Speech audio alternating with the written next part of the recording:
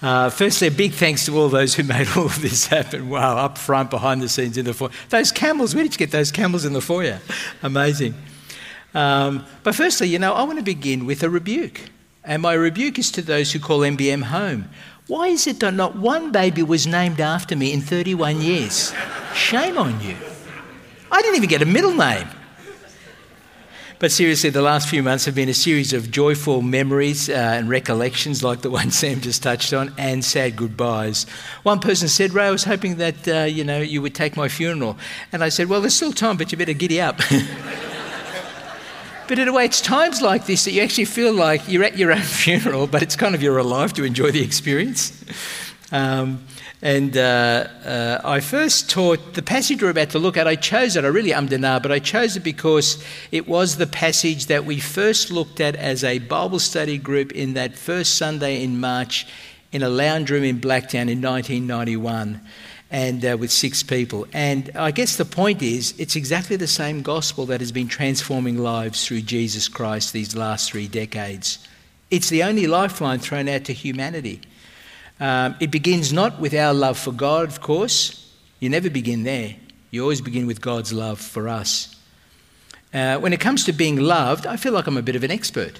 I thank God for loving me through my parents, my family, my beloved wife Sandy, my 3 precious children, my daughter-in-law, my 3 grandchildren who are here, who melt my heart, my long-lasting friends. I have constantly felt loved by the brothers and sisters of MBM that we've journeyed together, the wider church, as I touched on earlier, both within the denomination and beyond. But friends, the real high point, if you want to know the love of God, and that's all true, that's all common grace, but the real high point for God's love for us is really captured in but one place, on the cross, that blood-stained cross at Golgotha. Now, I'm the original guitarist of MBM. I don't know if you realise that. Got to play 6 weeks until Musa and Matt tapped me on the shoulder and moved me on. Brother, they were really saying, we want to relieve ourselves of the burden of having to listen to you play one more time. But I love playing guitar, and when I was a teenager, I would play a song with my friends, and we'd really laugh a lot together. And it went like this. I won't sing it. The ocean parts when I walk through, the clouds dissolve, the sky turns blue. I'm held in great value by everyone I meet but you. Everybody loves me, baby. What's the matter with you? Won't you tell me, what did I do to offend you? Now, here was a song that spoke of one's lovableness, that if you didn't love me, then, honey, you were the one with the problem. But I knew, we all knew, that's why our friends always laugh when we sang the song, that it was so far from the truth. That when you overstepped the line in a relationship, so often the relationship didn't last and the text messages ended and the invitations ended. And God is really saying in this passage, you have tasted of the rest, now let me take you to the best. Romans 5:8, we are now at the top of God's Mount Everest of love. I wonder if we can have just a touch more light. It's a bit dark in here. Yeah. But God demonstrates his own love for us in this. While we were still sinners, Christ died for us. God is telling us that you have looked for love in so many places, a love that basically plays always by the rules. You love those who love you, you love those who are blood, etc. But he says, let me now take you to a love that breaks all the rules. Now, before you grasp good news, you've got to get the bad news under your belt. If you want to see the brilliance of the stars, you don't look out during the day, you always wait at night. And against the jet blackness of the night, those stars will scream out at you. And if you want to see the brilliance of Christ, well, what you do is you need to see what you and I were like. You know, what we humans were like when Christ died for us. And there are 4 words in this passage that describe what we were like. Now, I know it's not pretty. But the thing about God is he won't pretend, and that's why he's a good doctor and it's good medicine. The first word is ungodly, verse 6. Christ died for who? The ungodly. When God looks at us, he says, I made you in my image, but you're nothing like me. I can't identify with what I've made. You were nothing like me. What went wrong? Secondly, powerless. Look at verse 6 again. You see, at just the right time, while we were still powerless. Powerless in the sense that we couldn't save ourselves. Powerless in the sense that even when I wanted to do the right thing, I ended up doing the wrong thing. You know, that life is one big quicksand. The more I thrash, the more I sink. And then the third word, sinner, verse 8. While we were still sinners, Christ died for us. The word sinner is taken from ancient archery. And I read a little bit more about it. And basically, it means literally, you missed. And it was what the slave said to the master when he was doing target practice. You missed. You missed every time he fell short. And if the bullseye for us as humans is to love our awesome God and to love each other, God is saying, you missed. You missed again. You missed again. Now, no point taking comfort in the fact that some are worse than others. As I thought about not that long ago, I've got a friend who missed a plane by 3 minutes, sorry. And I got a friend who missed a plane by a whole day. But, you know, it ended up in exactly the same situation. They both missed the plane. And that some may fall short more than others is regardless, really. They both missed the plane. We've all sinned. We're in the same, there's no us and them. We're all in the same boat. You know, Alexander Solzhenitsyn, who really suffered under Stalin in the Gulag in Russia, said this. And he was trying to separate the good, you know, destroy the idea that there are goodies and baddies in terms of nations and states and ideas. And he said this: the line separating good and evil passes not through states, not between classes, nor between political parties either, but right through every human heart, even within hearts. Now, I know none of these words really kind of get the personal. You can read them in the ungodly sinner. They lack something that the fourth word gives us, and that is, it reminds us of the personal impact of our rebellion against God. And it's in verse 10. The word is enemy. While we were God's enemies. Well, you may not connect with sinner or ungodly, but I bet you know what a sinner and what an enemy is. You ever been so badly hurt by someone that you're waking up at 4 a.m. and wishing them dead?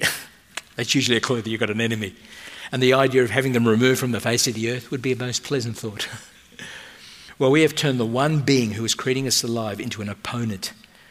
And now and it's one thing having a human enemy, it's quite another being God's enemy. I went to school up the road, St Aidan's Catholic Primary School.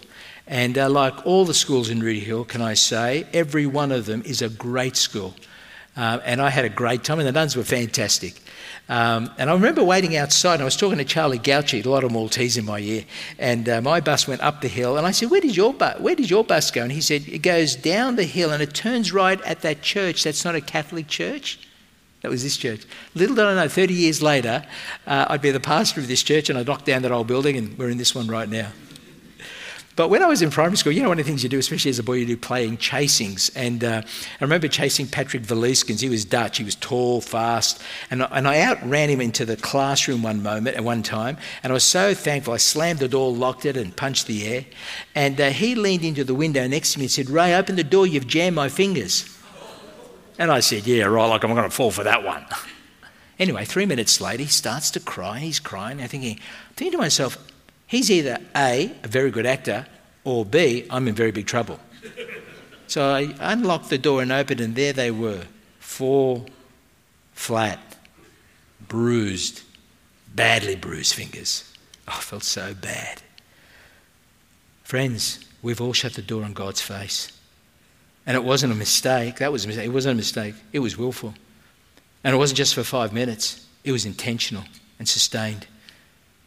And in spite of all the hurt and anger we've caused God, while we had treated him worse than some mangy dog, Christ willingly, deliberately, lovingly came upon that cross to die for us. As one woman said, actually, one young woman, she said, you know, what blew me away about becoming a Christian is not that I could be Jesus' friend, that he would want to be my friend.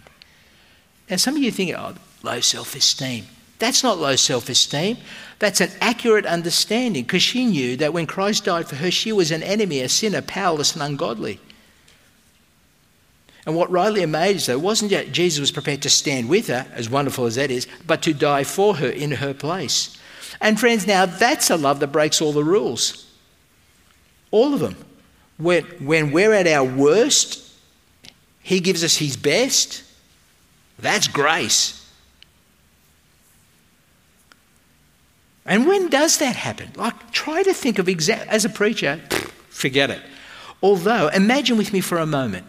This morning I'm flicking through my news feed and I come across a story where Putin's bodyguard, one of his bodyguards, is a Ukrainian man whose father was poisoned by the Russian government under instructions from Putin himself.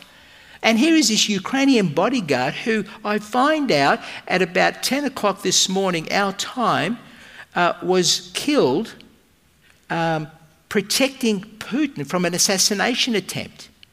And you're thinking, no way. And I said, that's exactly right. I just made that up. I said imagined, but you mightn't have heard it. Because it doesn't happen.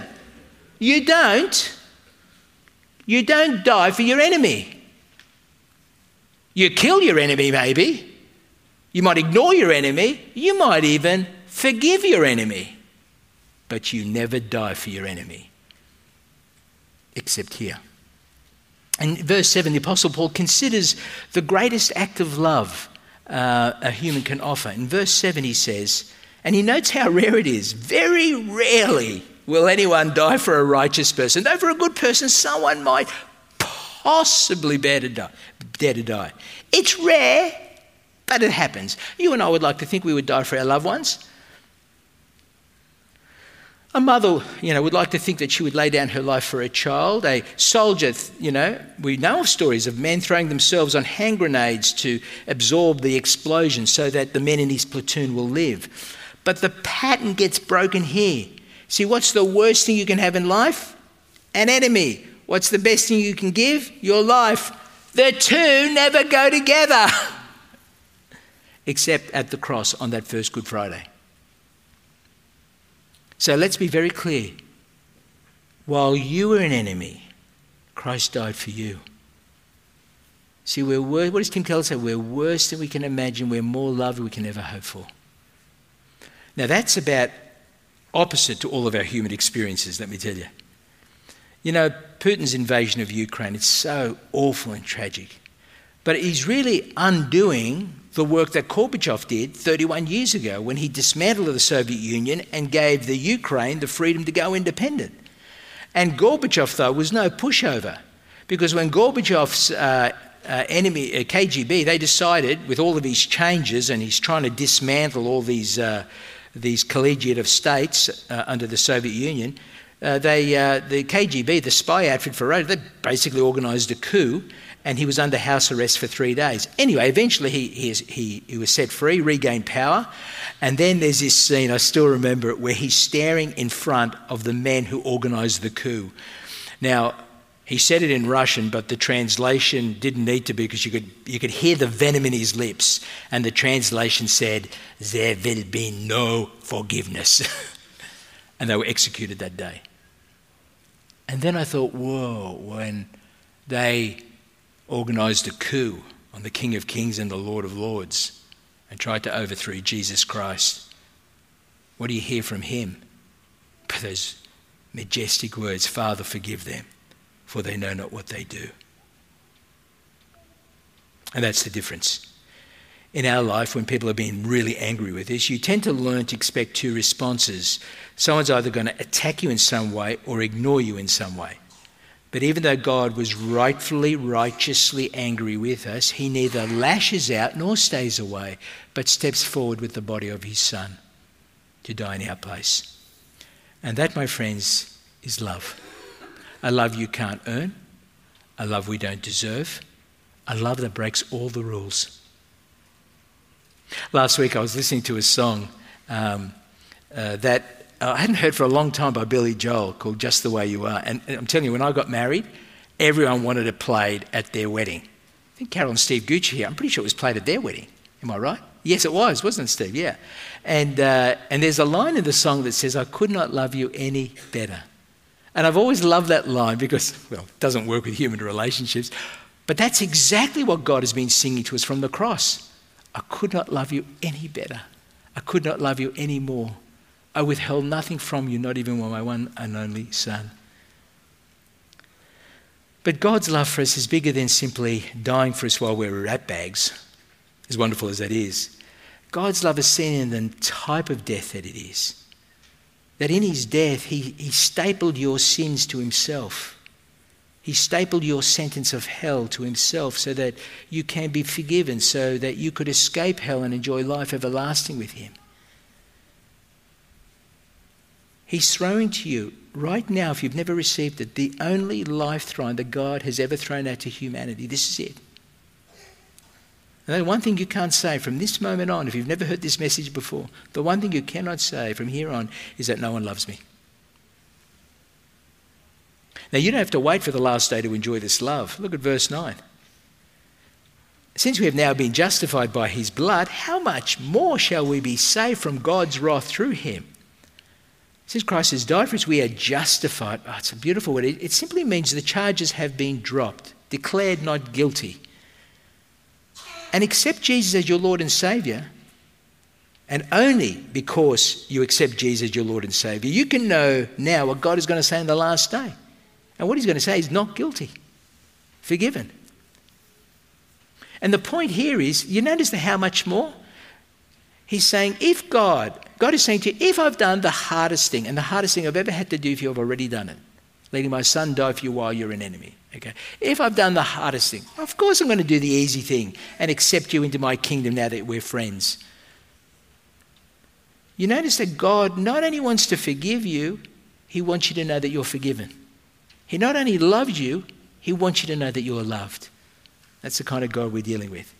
So let me leave you with a few final words. Firstly, this is not the sort of gift you want to throw back in God's face. If you say no to the love of God, well, what do you think's left? You're going to have to say yes to the wrath of God that he tried to escape. He planned to escape, caused you to escape from. If you say no to the wrath of God, say no to the love of God, you're functionally saying, I'm deciding to stay an enemy with God. And friends, remember, this is the only lifeline thrown out. Please take it. You think, why is he praying? Why is he talking about this today? Because this is the most important message. This is the message that transforms. And I tell you, with the surprise and untimely death of Shane Warne and the Labor senator, I think, both died at 52, out of the blue, it's a reminder. Tomorrow is promised to nobody. But once you grasp this love, man, it transformed me 41 years ago. You know, and if I have been any kind of blessing in any small way to you, know this, it's only because God opened my eyes and allowed me to understand that he gave me his best when I was at my worst. And how many lives have we seen transformed at MBM? Man, it's been encouraging. And I don't mean people praying the initial prayer of decision, but seeing them journey, going from immature to mature, and in so many cases seeing them breathe their last for Jesus. What a joy it has been to have front row seats and to see God at work. This is a love that you can't keep to yourself, whether we stay in Sydney or whether we go to Dubai.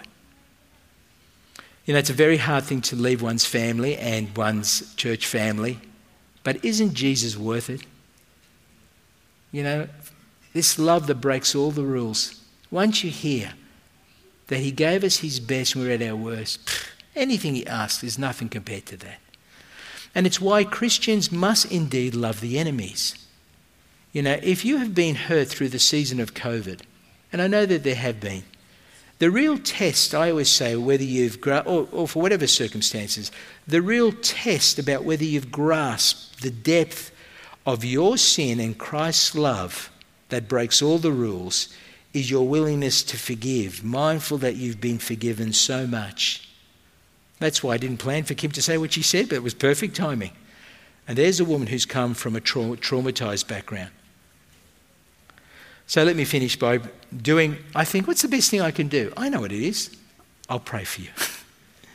I'm mindful, there are, in this particular service, because it's on a Saturday, there's probably more non-MBMers than MBMers. But to that end, I'm going to pray for all of you. Of course, I include myself, but at this point, I'm just going to particularly pray for all of you, that you will grasp the depth of God's love. It's a prayer found in Ephesians 3. It's a prayer I've prayed for myself, for Sandy, for my kids, and for the church on a regular basis. So why don't we go to our Father in heaven in prayer, and let me pray for you as the final pastoral word from this pastor who's saying goodbye. Oh, Heavenly Father, you are the God who can do more than we can ever ask or imagine. That alone blows our mind. I now ask for all those who are here today and all those who call MBM home. And I say, Father, that in your kindness, please enable them to grasp afresh a deeper experience of your love for them in Christ Jesus. Help them to be overwhelmed by the precious truth that when they were at their worst, enemies, you gave them your best, your Son, on the cross.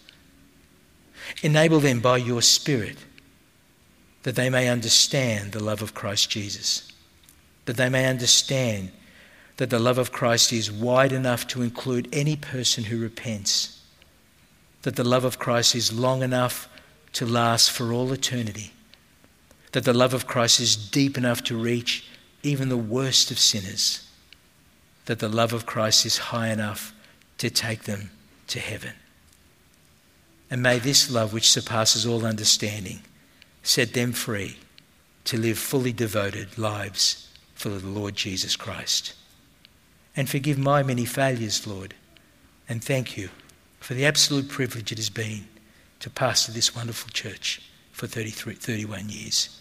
In Jesus' name we pray. Amen.